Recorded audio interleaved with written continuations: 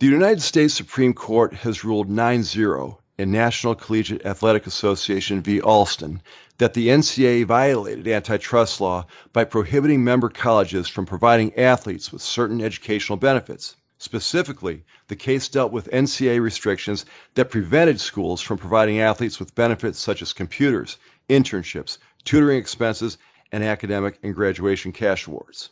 Jones Day's Chris Pace and Mark Weinroth have followed Alston since almost the beginning.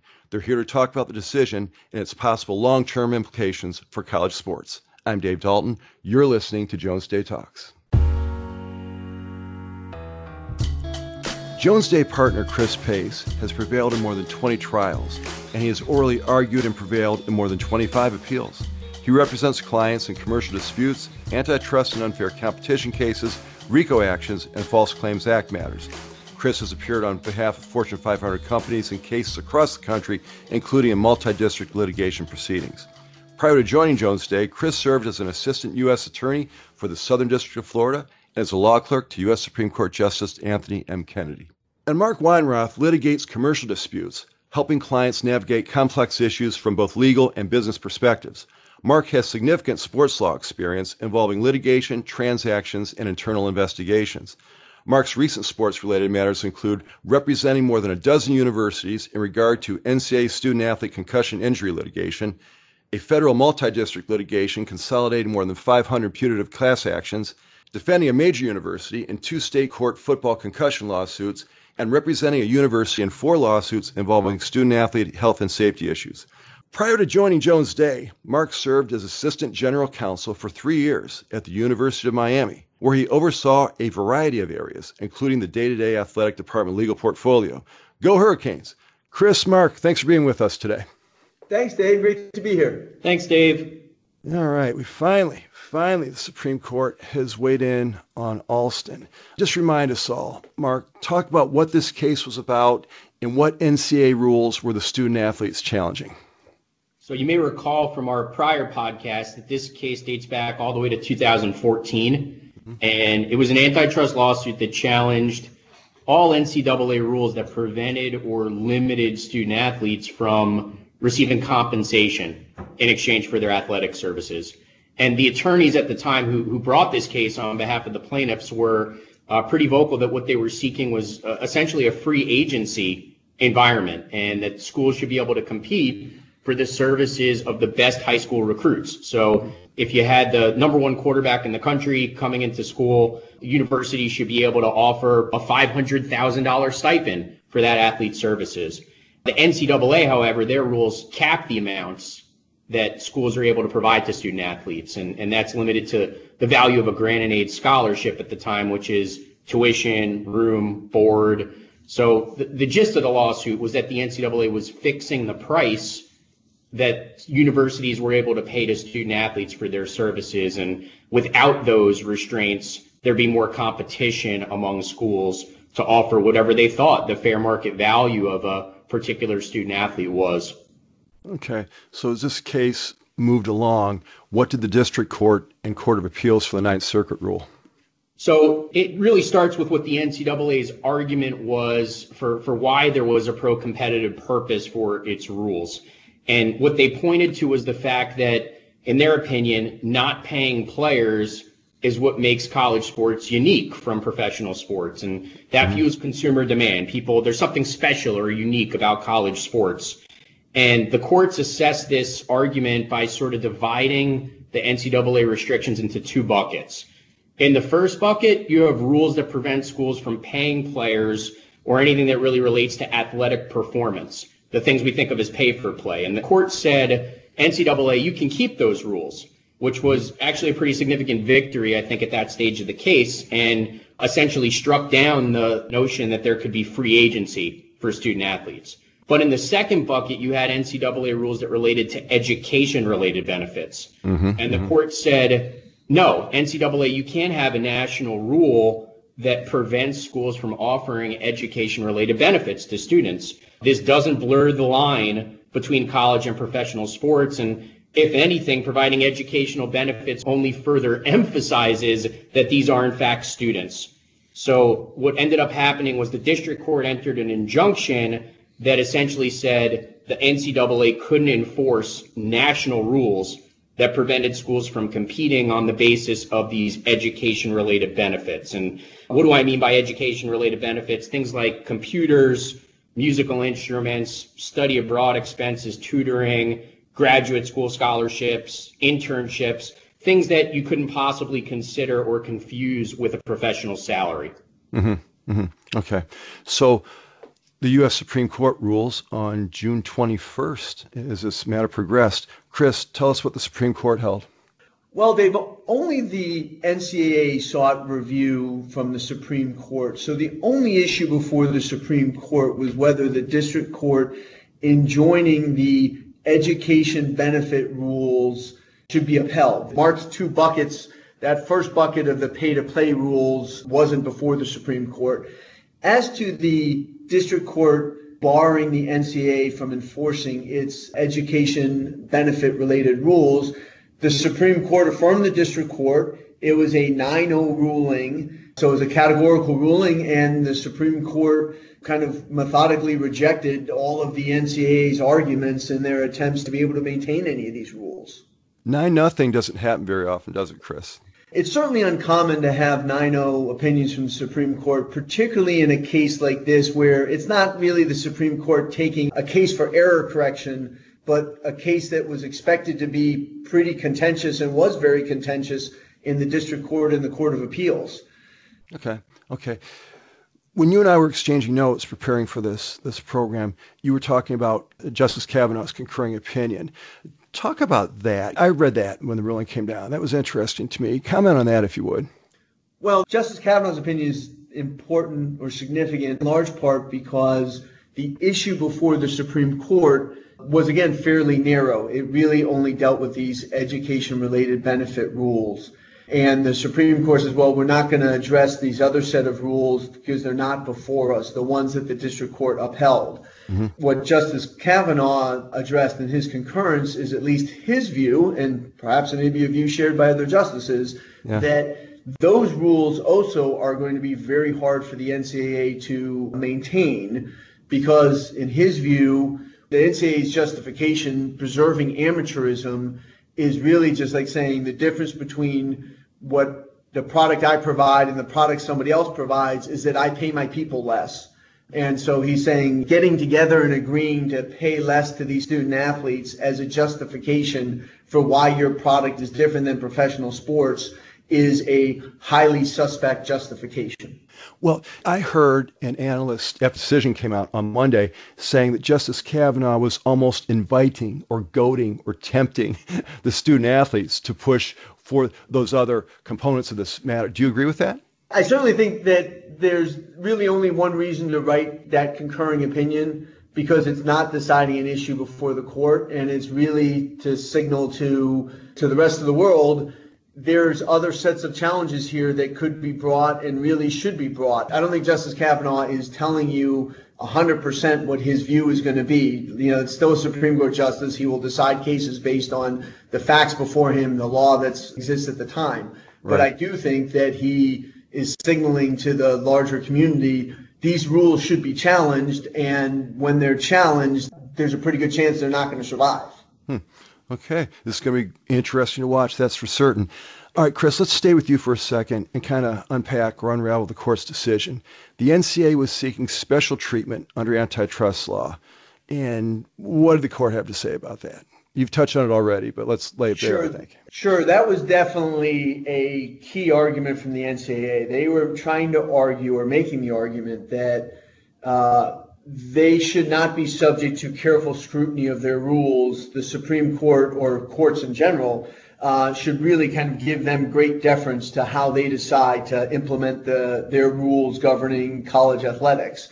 There is an old 1984 Supreme Court case that has some language in there that the NCAA really focused on, and the Supreme Court said, no, that old language and that old opinion doesn't mean what you think it means. Mm-hmm. Just because you're the NCAA, you're not subject to some special rule. Instead, you're subject to the same antitrust analysis that we normally apply to any kind of collective venture. And once they did that, really it was kind of downhill for the NCAA because it's called a rule of reason analysis. Under the rule of reason analysis, the NCAA was not able to overcome the challenges to their education-related benefit rules.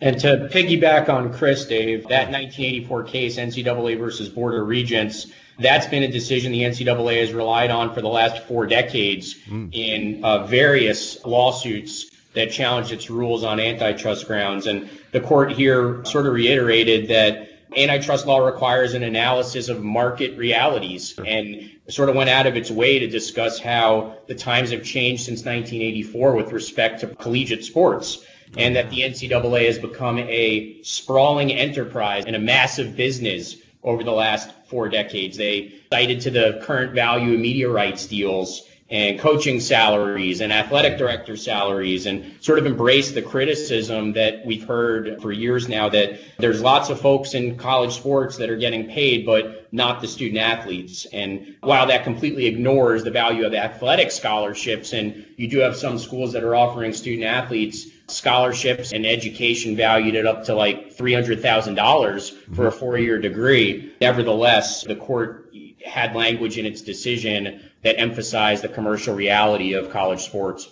Oh, sure. And a little sidelight, I read in the Wall Street Journal, there are a couple of cases where a Division I football program's strength and conditioning coach is making more than the university president. So I'm a big sports fan and a big college sports fan, but yeah, things have changed quite a bit since 1984, I'd say. Okay. Mark, the headlines, the media attention, a 9-0 decision by the court.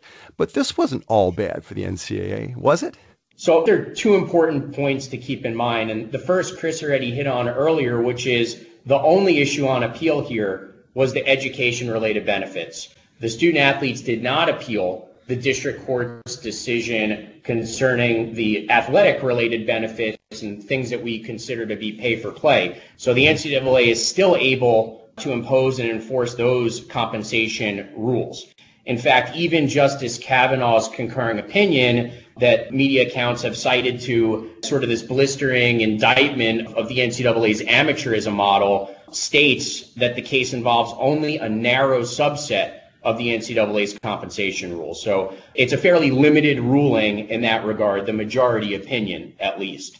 The second thing to keep in mind is the NCAA during oral argument and in its briefs expressed concerns that the district court's injunction was essentially going to micromanage the NCAA and that courts shouldn't be in the business of overseeing or administering rules about college sports. And the Supreme Court sort of rejected that and said, look, NCAA, you retain significant leeway about how and to what extent education-related benefits are going to be provided. And as an example, they cited to the fact that the district court's injunction allows the NCAA to come back to the court with a reasonable definition for what it thinks an education-related benefit really means. Okay. Let's go back to Chris for a second. There was talk about the NCAA characterizing its rules on compensation as a product feature.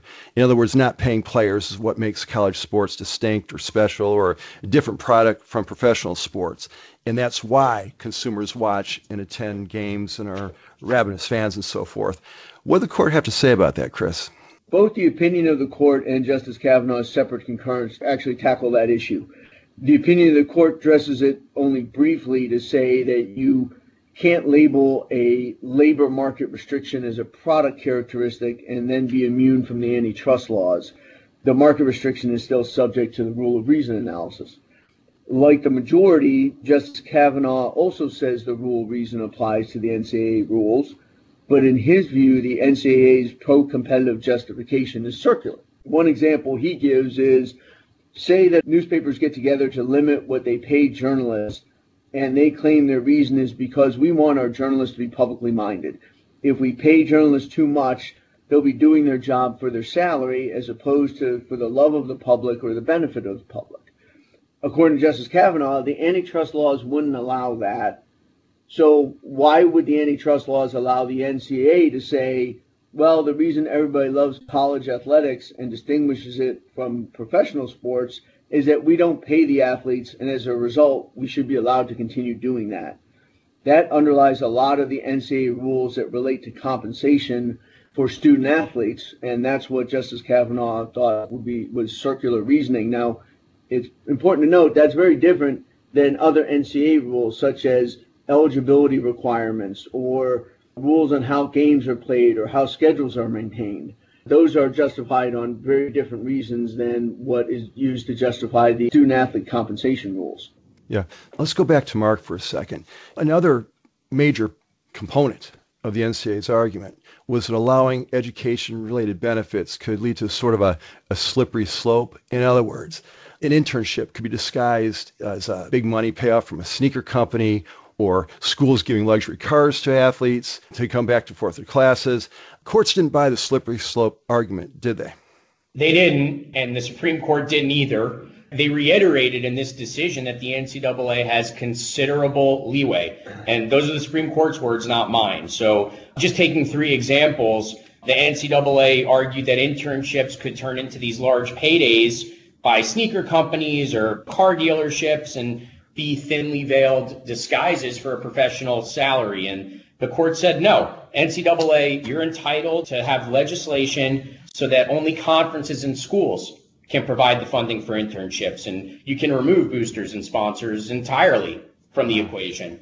Another example they gave, as you mentioned, was sort of luxury cars. Can schools push the limits on what is or is not an education-related benefit and argue that giving a student athlete a car so they can come back and forth to classes is related to education? And the court said, no, NCAA is free to define what is and isn't nominally related to education so that only those legitimate education-related benefits can be provided. Nothing stops the NCAA from passing a, quote, no Lamborghini, unquote, rule.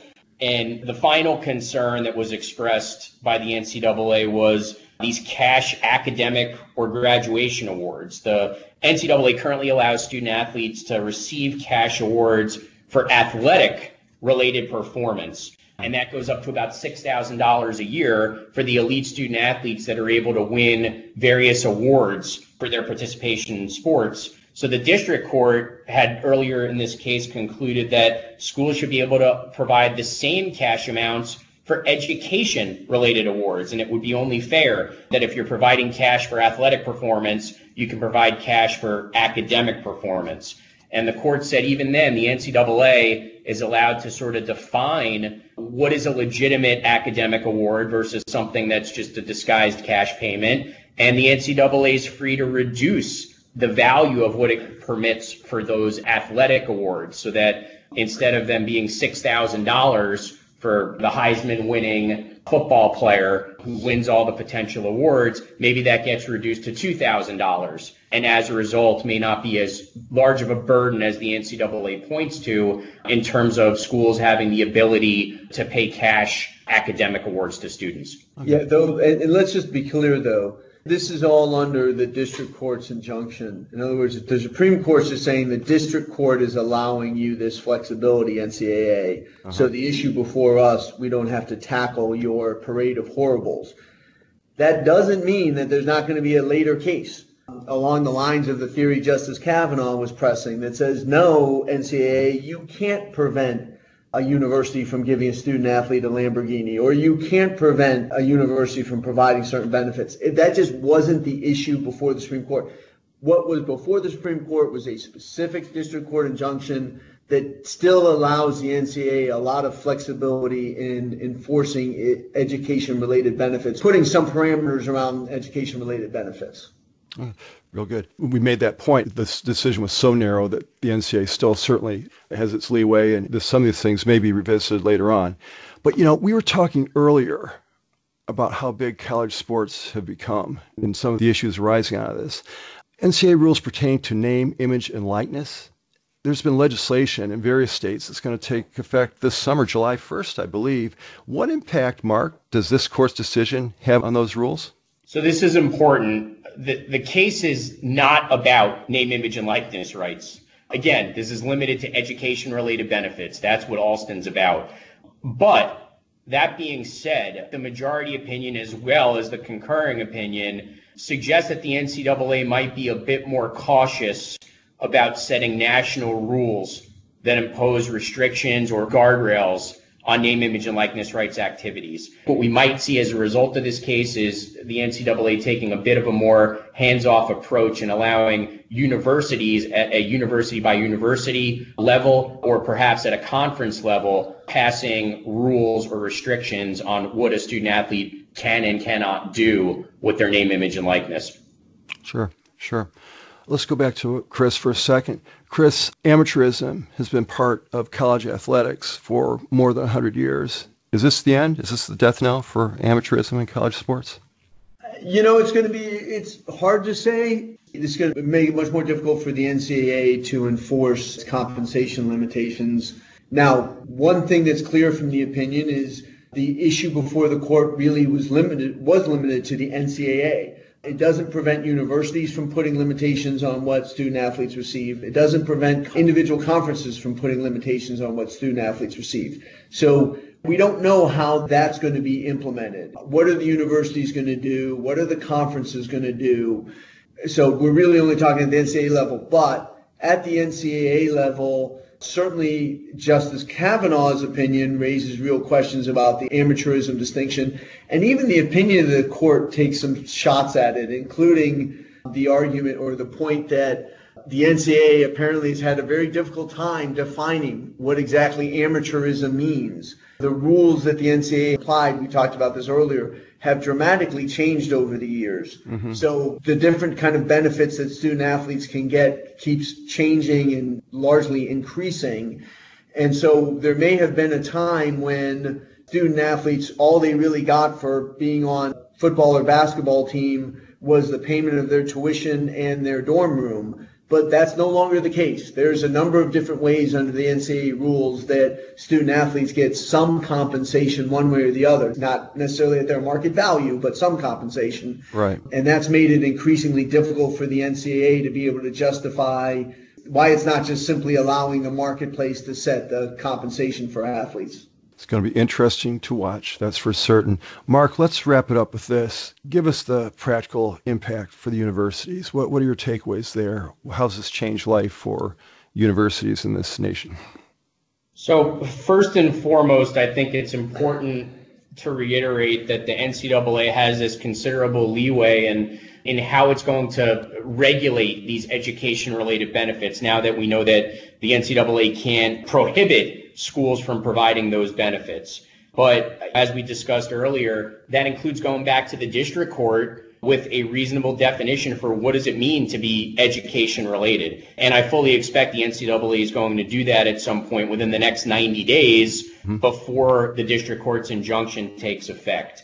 Chris also mentioned in his last response that conferences remain free to set their own rules relating to education-related benefits. What the district court's decision held and what the Supreme Court reiterated in its judgment was only that NCAA national rules can't prohibit this sort of competition by schools for the services of student athletes. You can't limit all schools across the country from offering these education-related benefits. But if a particular conference comprised of 10 to 16 universities wants to impose a rule that limits education-related benefits, that student athlete could choose to play for a school in a different conference and has an alternative.